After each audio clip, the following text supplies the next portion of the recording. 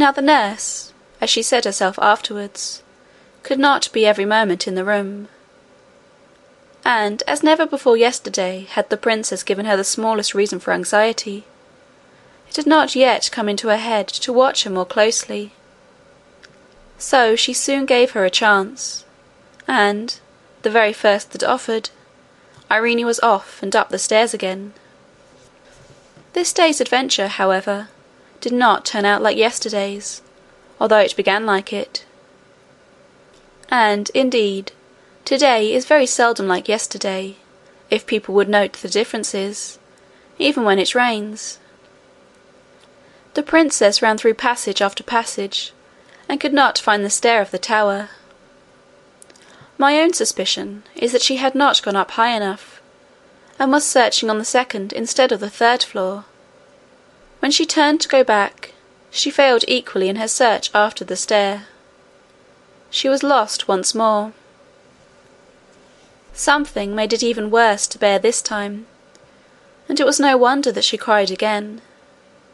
Suddenly it occurred to her that it was after having cried before that she had found her grandmother's stair. She got up at once, wiped her eyes, and started upon a fresh quest. This time, although she did not find what she had hoped, she found what was next best. She did not come on a stair that went up, but she came upon one that went down. It was evidently not the stair she had come up, yet it was a good deal better than none.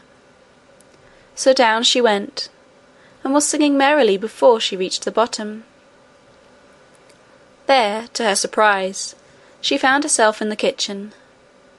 Although she was not allowed to go there alone, her nurse had often taken her, and she was a great favourite with the servants. So there was a general rush at her the moment she appeared, for everyone wanted to have her, and the report of where she was soon reached the nurse's ears.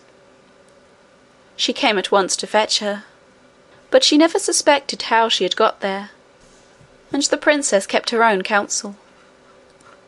Her failure to find the old lady not only disappointed her, but made her very thoughtful. Sometimes she came almost to the nurse's opinion that she had dreamed all about her, but that fancy never lasted very long. She wondered much whether she should ever see her again, and thought it very sad not to have been able to find her when she particularly wanted her. She resolved to say nothing more to her nurse on the subject, seeing it was so little in her power to prove her words.